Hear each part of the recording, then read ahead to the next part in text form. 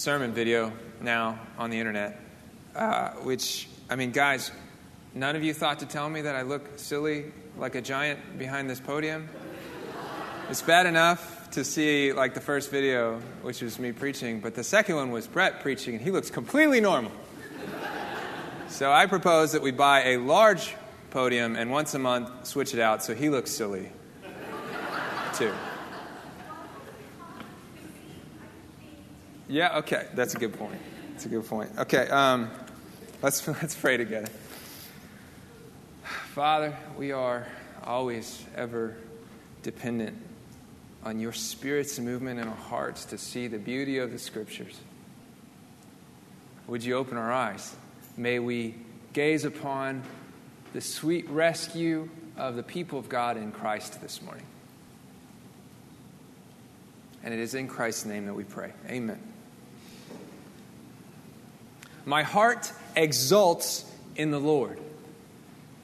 My horn is exalted in the Lord. My mouth derides my enemies because I rejoice in your salvation. There is none holy like the Lord.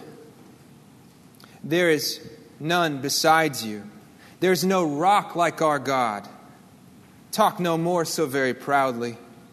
Let not arrogance come from your mouth. For the Lord is a God of knowledge, and by him actions are weighed. The bows of the mighty are broken, but the feeble bind on strength.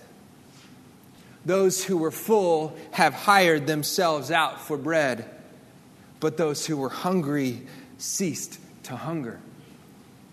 The barren has borne 7, but she who has many children is forlorn. The Lord kills and brings to life. He brings down to Sheol and raises up. The Lord makes poor and makes rich. He brings low and he exalts. He raises up the poor from the dust. He lifts up the needy from the ash heap to make them sit with princes and inherit a seat of honor. For the pillars of the earth are the Lord's, and on them he has set the world. He will guard the feet of his faithful ones, but the wicked shall be cut off in darkness, for not by might shall a man prevail. The adversaries of the Lord shall be broken to pieces. Against them will he thunder in heaven. The Lord will judge the ends of the earth. He will give strength to his king and exalt the horn of his anointed. Okay, so if we're all completely honest with one another, I think we'd admit that the Bible is a long book. I mean, I read a quarter of it last sermon. Just kidding. And look, sometimes the Bible's hard to get into. But even when you're into it, a lot of times it's easy to get lost. We talk a big game about loving the Bible, but sometimes it's tough reading. Drop by Lifeway and peruse the Sunday school curricula. You're going to find a lot of the studies are written on the same passages. Some stuff in the Scriptures gets a lot of attention, and some stuff gets hardly any attention at all. And I think that's because some of this stuff is confusing sometimes. And it's easy to get lost in the woods. One of the patterns, though, that you find in every or nearly every book in the Bible is a roadmap, a guide, right at the very beginning, that will teach you how to navigate the twists and the turns that would otherwise befuddle. This roadmap works as a sort of encouragement to readers in the mud. When you're knee-deep in genealogies or 92 words into one of Paul's sentences. Come on, Paul. Break it up. Now, these roadmaps don't always look the same. Sometimes you'll find them in the first few sentences of the book, and other times you'll have to look further. Sometimes they're clear, highlighted, and underlined, grabbing your attention. And sometimes they're subtle, sitting in the corner of the room, watching and waiting for you to ask them questions. The reason I bring this up is because the roadmap to the book of Samuel is, I think, one of the most beautiful in the Scriptures, and I want to show you why. Read with me from the very beginning of the book of 1 Samuel. Hold up your Bible when you get there. Oh, wow, guys. You were already there, to be honest.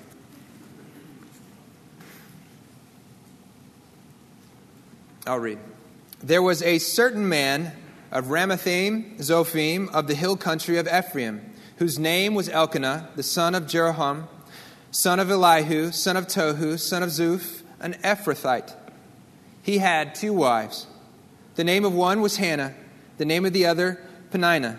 And Peninnah had children, but Hannah had no children. Now this man used to go year by year from his city to worship and sacrifice to the Lord of hosts at Shiloh, where the 2 sons of Eli, Hophni and Phinehas, were priests of the Lord. On the day when Elkanah sacrificed, he would give portions to Peninnah, his wife, and all her sons and daughters. But to Hannah he gave a double portion, because he loved her, though the Lord had closed her womb. And her rival used to provoke her grievously to irritate her, because the Lord had closed her womb. So it went on year by year. As often as she went up to the house of the Lord, she used to provoke her. Therefore Hannah wept and would not eat. And Elkanah, her husband, said to her, Hannah, why do you weep? And why do you not eat? And why is your heart sad? Am I not more to you than 10 sons? After they had eaten and drunk at Shiloh, Hannah rose. Now Eli the priest was sitting on the seat beside the doorpost of the temple of the Lord. She was deeply distressed and prayed to the Lord and wept bitterly. And she vowed a vow and said, O Lord of hosts, if you will indeed look on the affliction of your servant and remember me, and not forget your servant, but will give to your servant a son, then I will give him to the Lord all the days of his life, and no razor shall touch his head. And she continued praying before the Lord. Eli observed her mouth. Hannah was speaking in her heart. Only her lips were moving, and her voice was not heard. Therefore Eli took her to be a drunken woman. And Eli said to her, How long will you go on being drunk? Put your wine away from you. But Hannah answered, No, my Lord. I am a woman troubled in spirit. I have drunk neither wine nor strong drink, but I have been pouring out my soul before the Lord. Do not regard your servant as a worthless woman, for all along I have been speaking out of my great anxiety and vexation. Then Eli answered, Go in peace, and the God of Israel grant your petition that you have made to him. And she said, Let your servant find favor in your eyes. Then the woman went away and ate, and her face was no longer sad. They rose early in the morning and worshipped before the Lord. Then they went back to the house at Ramah. And Elkanah knew Hannah his wife, and the Lord remembered her. And in due time Hannah conceived and bore a son, and she called his name Samuel, for she said, I have asked for him from the Lord.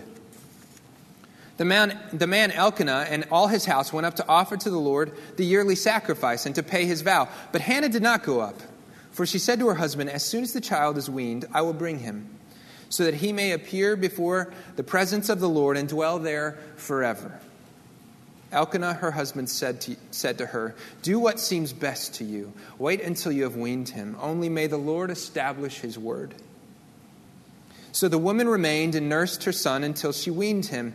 And then she had weaned him. She took him with her, along with a 3-year-old bull, an ephah of flour, and a skin of wine. And she brought him to the house of the Lord at Shiloh. And the child was young.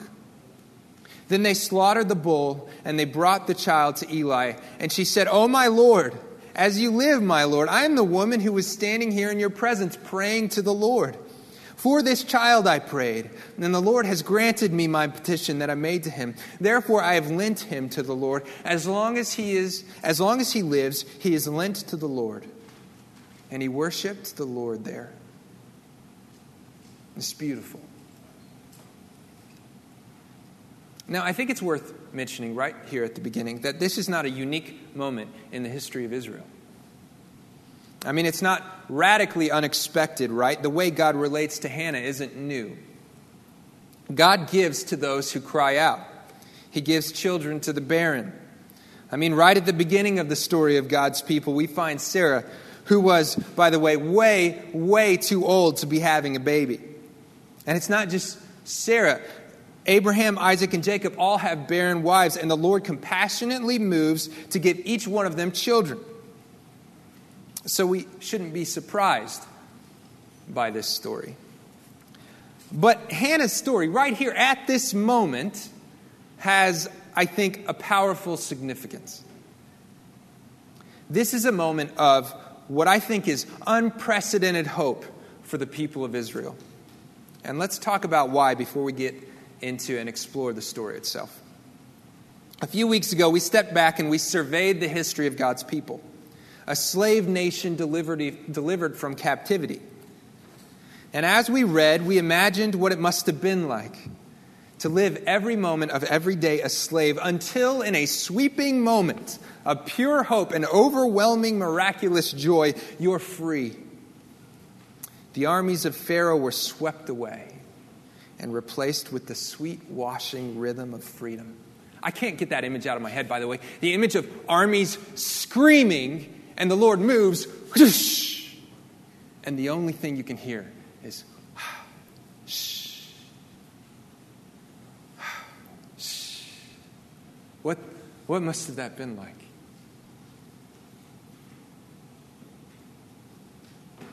God worked miracles to break the chains of his people, and he escorted them into a new land.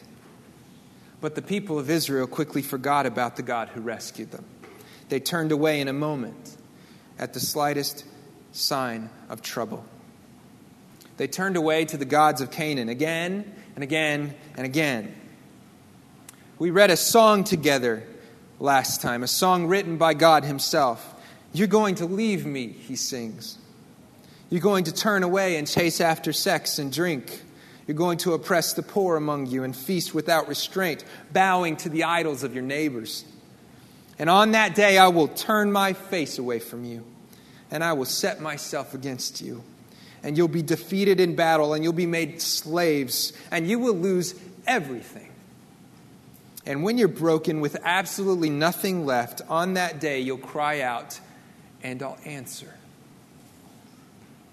See, the people of Israel turned away from the God who rescued and who gave life and who preserved and who sustained. They turned away and they lost everything.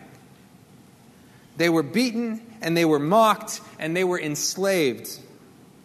And if you didn't know any better, you'd gaze upon the ruined, broken people of Israel and believe them to be hopeless. And yet, in their darkest hour, we turn the page to find a story of a barren woman, hopeless among her people, mocked by her peers. See, Hannah is a microcosm of the people of Israel. Her barrenness is a picture of their barrenness. Her tears are a picture of the tears of the people of God. And just like them, just like Israel, she has no hope without God.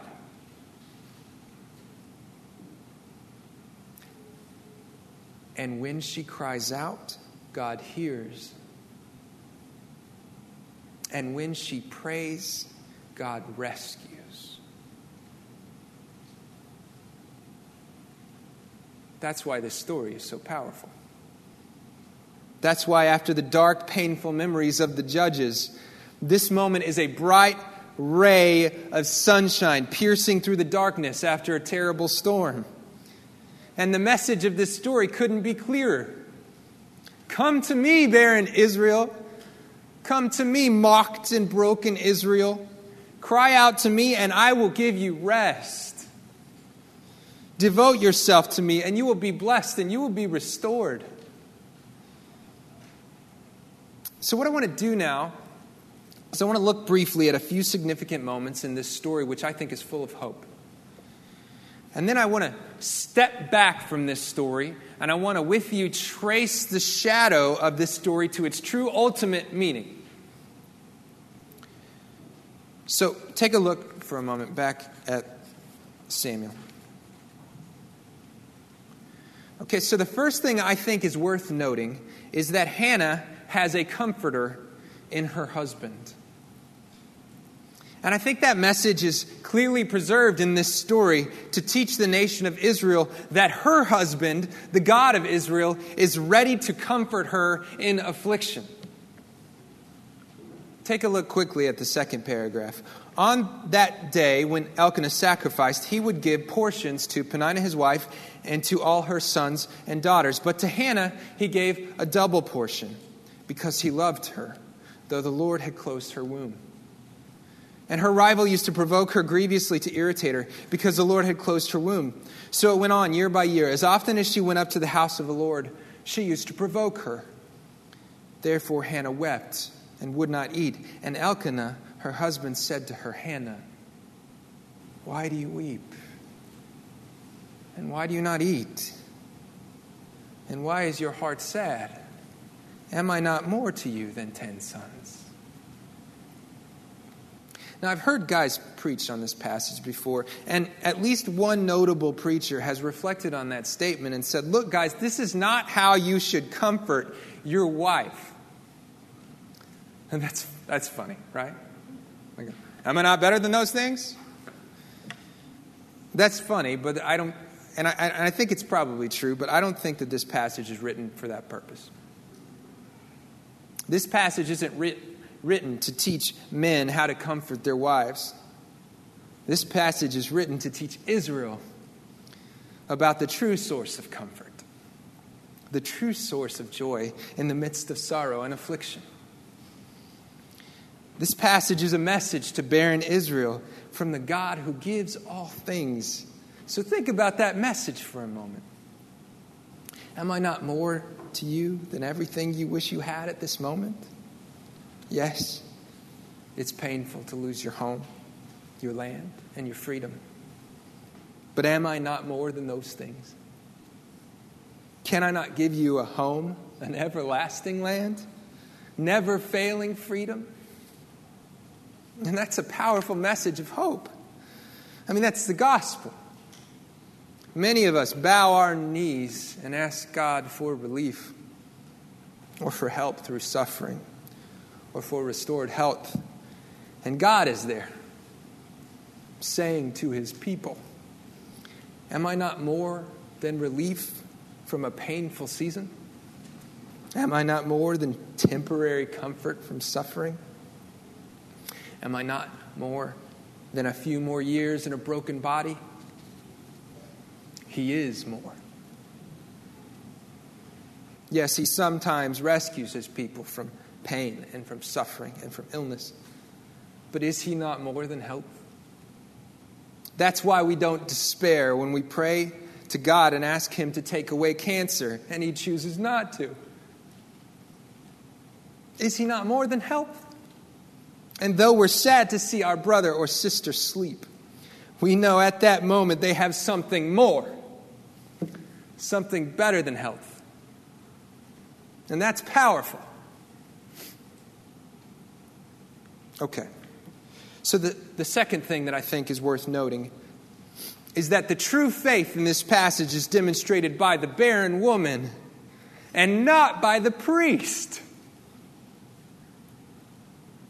Look back at the story for a minute. After they had eaten and drunk at Shiloh, Hannah rose. Now Eli the priest was sitting on the seat beside the doorpost of the temple of the Lord. She was deeply distressed and prayed to the Lord and wept bitterly.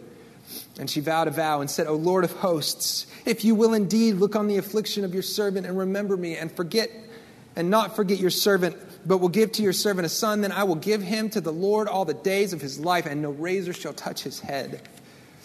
And she continued praying before the Lord. Eli observed her mouth. Hannah was speaking in her heart, only her lips were moving, and her voice was not heard. Therefore Eli took her to be a drunken woman. And Eli said to her, how long will you go on being drunk? Put away your wine from you. We're going to start seeing a theme develop here in the story of Samuel. This is a major pillar in the story of the rise of David. I want you to take note of this because this is important. God chooses not to move through the exalted through the social ranks, through the impressive and the powerful people among the nation of Israel. That is not how he chooses to rescue his people. Remember, instead of a tall, handsome warrior bearing sword and shield, God rescues his people with the stones of a shepherd boy. Right? And if anyone in this story were to display remarkable faith, wouldn't you expect it to be God's priest? Right? You'd expect prophetic visions and words of wisdom to come from the mouth of Eli. Now, this guy sleeps before the ark of God. But this priest is blind in more ways than one. If you place this passage in context, you'll find that this is a moment wherein few are faithful. Few have set their faith in the God of Israel. I mean, the very last words of the book of Judges, which precedes this story in the Hebrew Bible, reads, "In those days there was no king in Israel. Everyone did what was right in his own eyes." So we have this moment in the history of Israel where the tabernacle must have been a ghost town. Few have remained faithful. Yet this woman prays with fervor. So shouldn't a priest of God see the faithful few from a mile away? If the dust is gathering in the holy places, shouldn't the shepherd be able to identify when faithful ones cry out to God? I mean, this is Eli. This is the judge of Israel, the chosen redeemer who represents the people. And yet in this moment, there's not a hint of the presence of God's Spirit in God's priest. Eli is godless, functionally godless in this story. But look over there, weeping in the dirt. Can't you see the beautiful irony in this moment? Where is God right now? That's where God is, listening to the prayers of a barren woman. I want you to see this because you're going to start to read story after story of God moving through the weak and the broken and the helpless. You're going to start seeing this pattern unfold over and over again in the story of Samuel. And that's on purpose. Because the kingdom of God is upside down, the first is last and the last is first. He doesn't send a powerful king and vast armies to sack the Romans and conquer the world.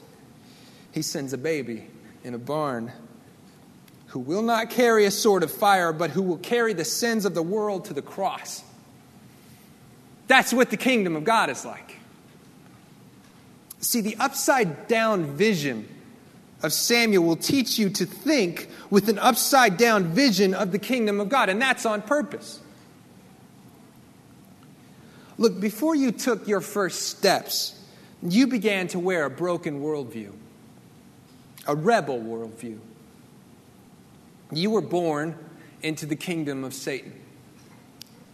And every minute we spend in it is a minute bolstering the paradigm of the wicked.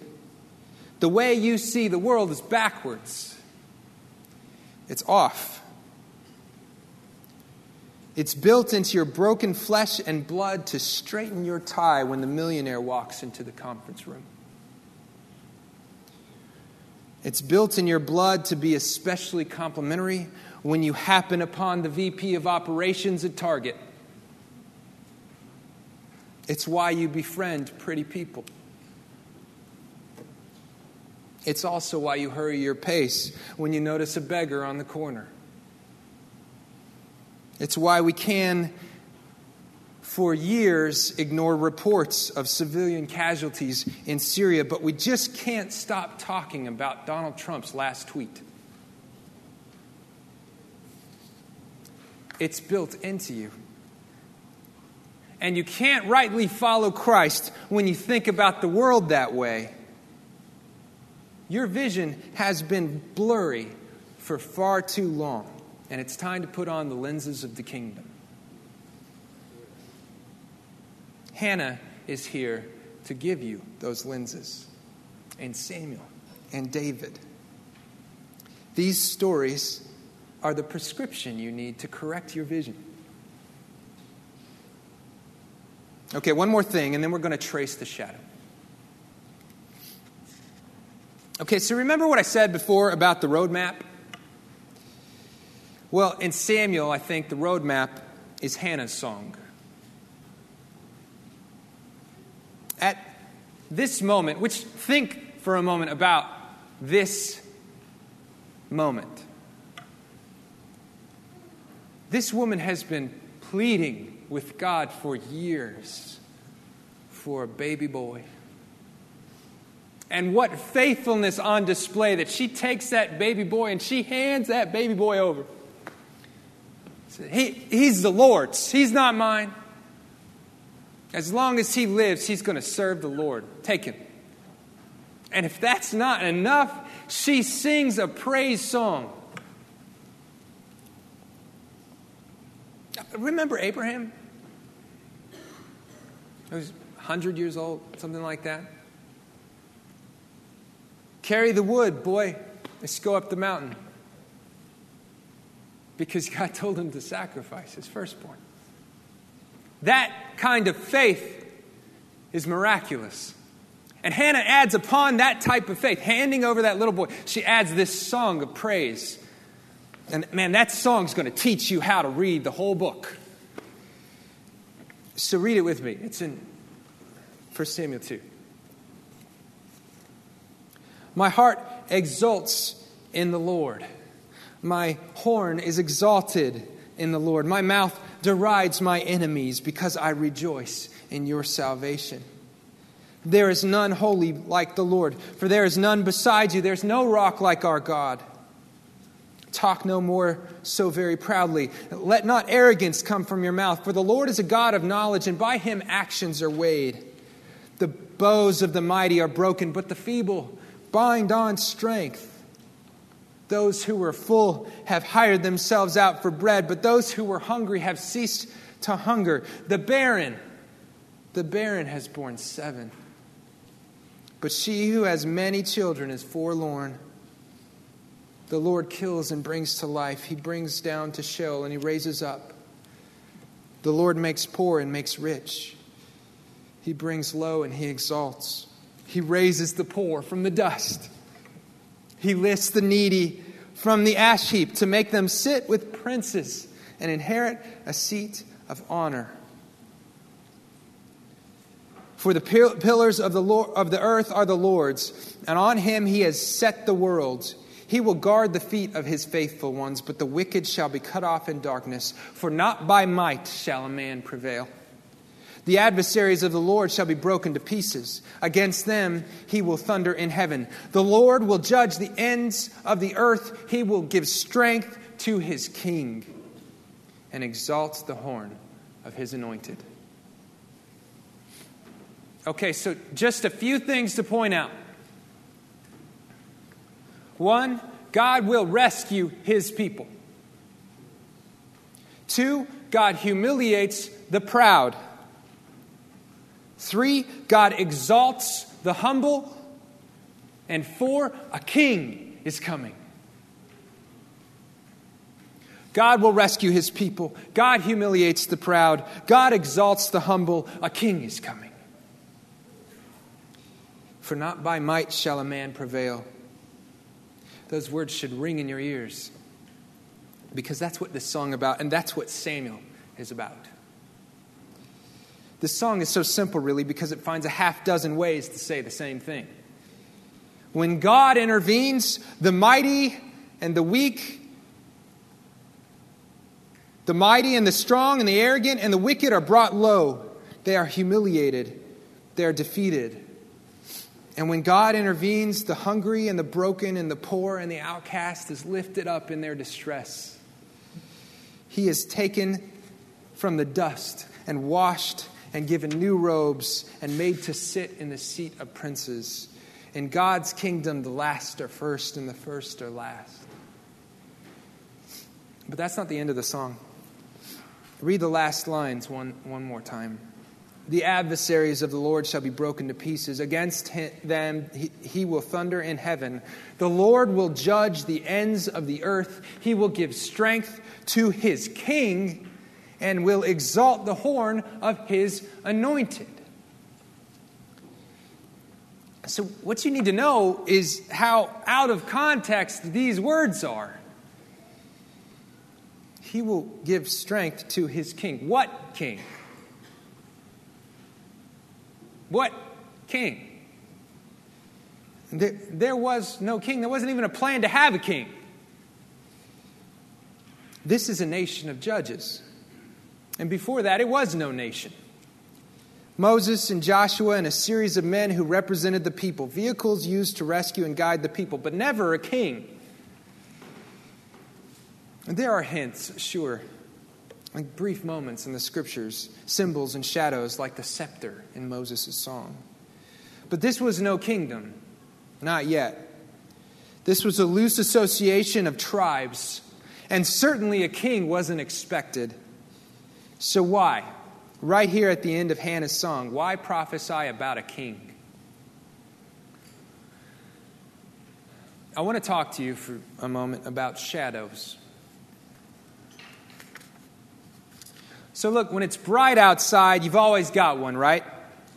I mean, it's there and it's teaching anybody who's paying attention that you're nearby.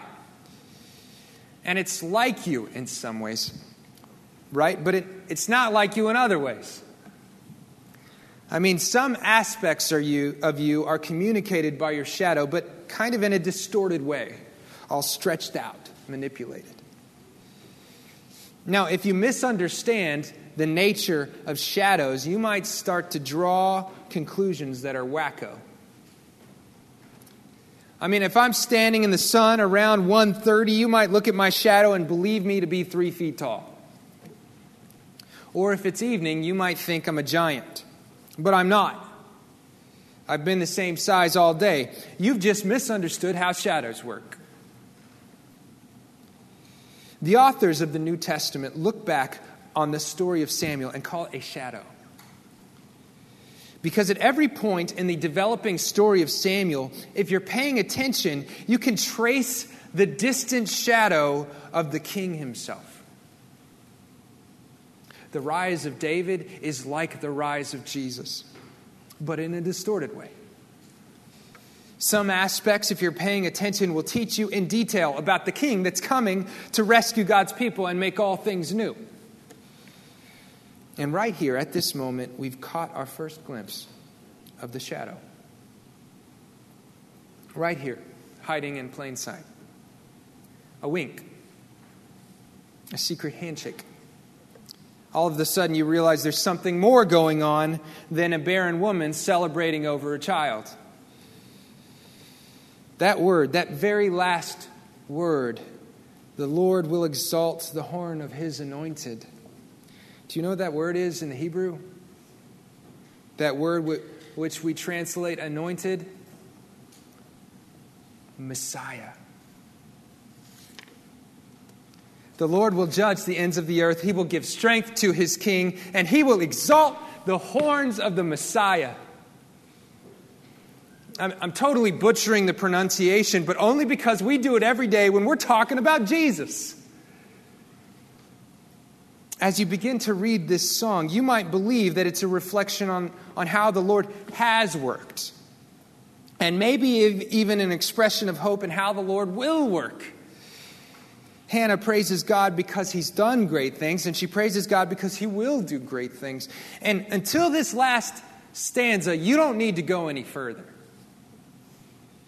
But those last two lines, man, they change everything. This song is a telescope. It is a treasure map to the king. And when you read the word king, and when you read the word Messiah, all of a sudden you know without a doubt that Hannah has stopped reflecting on the here and now and has started to prophesy about the coming kingdom. So, yes, this story will teach us how to read the story of Samuel, which is itself a shadow. And this song will prepare you for the rise of David, the humble shepherd king. But ultimately, this song is going to teach us how to pierce the shadow and behold the anointed King of Israel. So I want to take Hannah's cue, and I want to follow the shadow to the story of the king. Guys, this is by far my favorite part. I love it, I love it, I love it, I love it that the scriptures work this way. I love it. Because when Hannah sings about a king, she's winking. My kids have been trying to wink lately. It's awesome. Winking. She's winking at you. Messiah. You're reading that story, you see Messiah, you go, what? Flip the pages. Trace the shadow. You pay attention to what the text is doing right now, and you'll marvel at the beauty of the scriptures and the greatness of the God who wrote them. Open to Luke 1:5. See, this wasn't in the bulletin, so you couldn't pre-prepare. This is the real test of the Bible flippers. I cheated. It's printed here. Luke 1:5.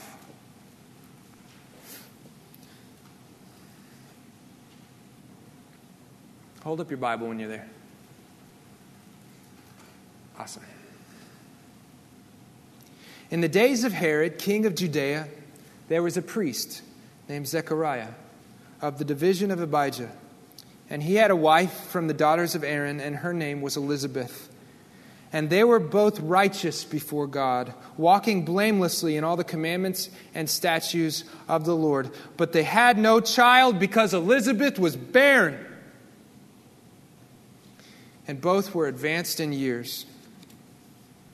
Now, while he was serving as priest before God, when his division was on duty, according to the custom of the priesthood, he was chosen by lot to enter the temple of the Lord and burn incense. And the whole multitude of the people were praying outside at the hour of incense. And there appeared to him an angel of the Lord, standing on the right side of the altar of incense. And Zechariah was troubled when he saw him, and fear fell upon him. But the angel said, "Do not be afraid, Zechariah, for your prayer has been heard, and your wife Elizabeth will bear you a son, and you shall call his name John. And you will have joy and gladness, and many will rejoice at his birth because he will be great before the Lord. And he must not drink wine or strong drink, and he will be filled with the Holy Spirit, even from his mother's womb. And he will turn many of the children of Israel to the Lord their God, and he will go before him in the spirit and power of Elijah to turn the hearts of their fathers to the children, and the disobedient to the wisdom of the just, to make ready for the Lord a people prepared."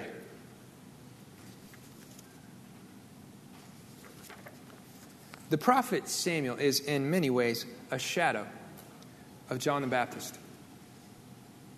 Now, we'll get into this further in a few months, but the story of the birth of John the Baptist has uncanny similarities to the birth of Samuel. It's almost like the gospel is casting a shadow on the history of Israel. In the shadow, a barren woman yearns for a child.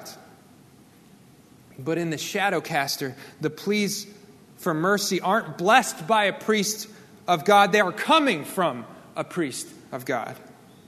In the shadow, God grants this request as a part of his plan to rescue his people. But in the shadow caster, he sends an angel as a messenger to preach good news of the final rescue of the people of God. In the shadow, the expected child will be set apart for the work of God. But in the shadow caster, the expected child will be filled with the Holy Spirit from his mother's womb.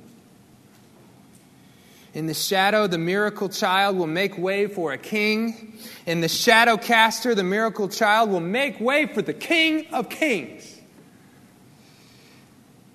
And just like Hannah prophesied about a coming king, Zechariah prophesies about the King of Kings. Read with me once more, Luke 1:67.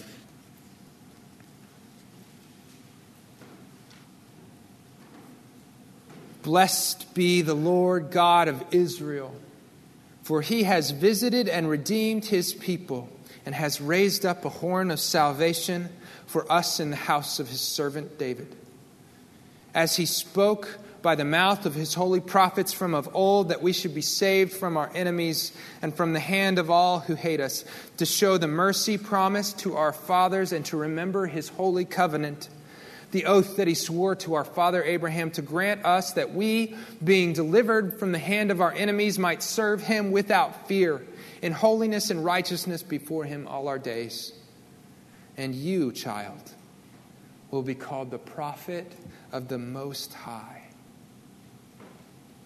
For you will go before the Lord to prepare his ways, to give knowledge of salvation to his people in the forgiveness of their sins, because of the tender mercy of our God, whereby the sunrise shall visit us from on high, to give light to those who sit in darkness and in the shadow of death, to guide our feet into the way of peace.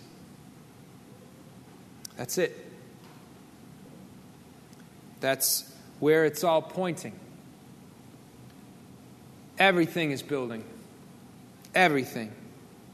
Baron Hannah's prayer, the blessing of Eli, the birth of Samuel, the rise of David, the restoration of the nation of Israel, the priesthood, the prayers of barren Elizabeth and desperate Zechariah, the angel's proclamation, the spirit-filled child leaping in his mother's womb, the victory songs of a proud father. Absolutely every moment in the history of the people of Israel is orchestrated to culminate in this one moment.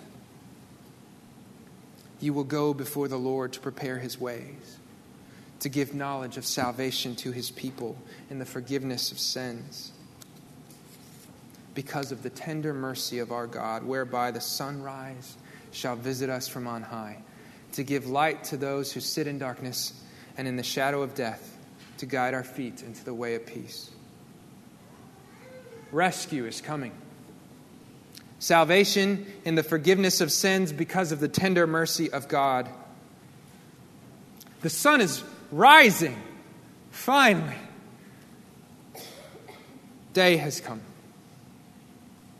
By the mercy of God, the sun is rising and will give light to those who sit in the shadow of death. That's me. That's you. He will guide us into the way of peace. Jesus. Jesus is the point. Jesus is the Messiah of Hannah's song, the King of Israel, the King of creation. Jesus is coming to rescue his people, to stretch out a hand to the weak and the broken, to the sinners and the hopeless. That's me and that's you. Jesus is coming to dust off the homeless and the needy and the sick, and to clothe them in new robes, and to sit with them in the seat of honor. And he will show us the way of peace. I'm done. One last question. If the Lord saw fit to orchestrate an entire nation's history to culminate in the one moment where Jesus comes to rescue his people, is it not right for you to orchestrate your week, orchestrate your morning, orchestrate your conversations to lead to that one culminating moment where you can talk about Jesus? Is it not right to orchestrate everything that happens all day long as much as you can, to orchestrate all that is happening to you and to the people around you, to try and devote time and energy to focus on this one culminating point? God built the history of Israel. He crafted the message to Israel to culminate on Jesus. And we have the privilege of approaching Jesus and pleading with him. We have the privilege of approaching Jesus and talking to him. Run to Jesus. He's the point. Let's pray.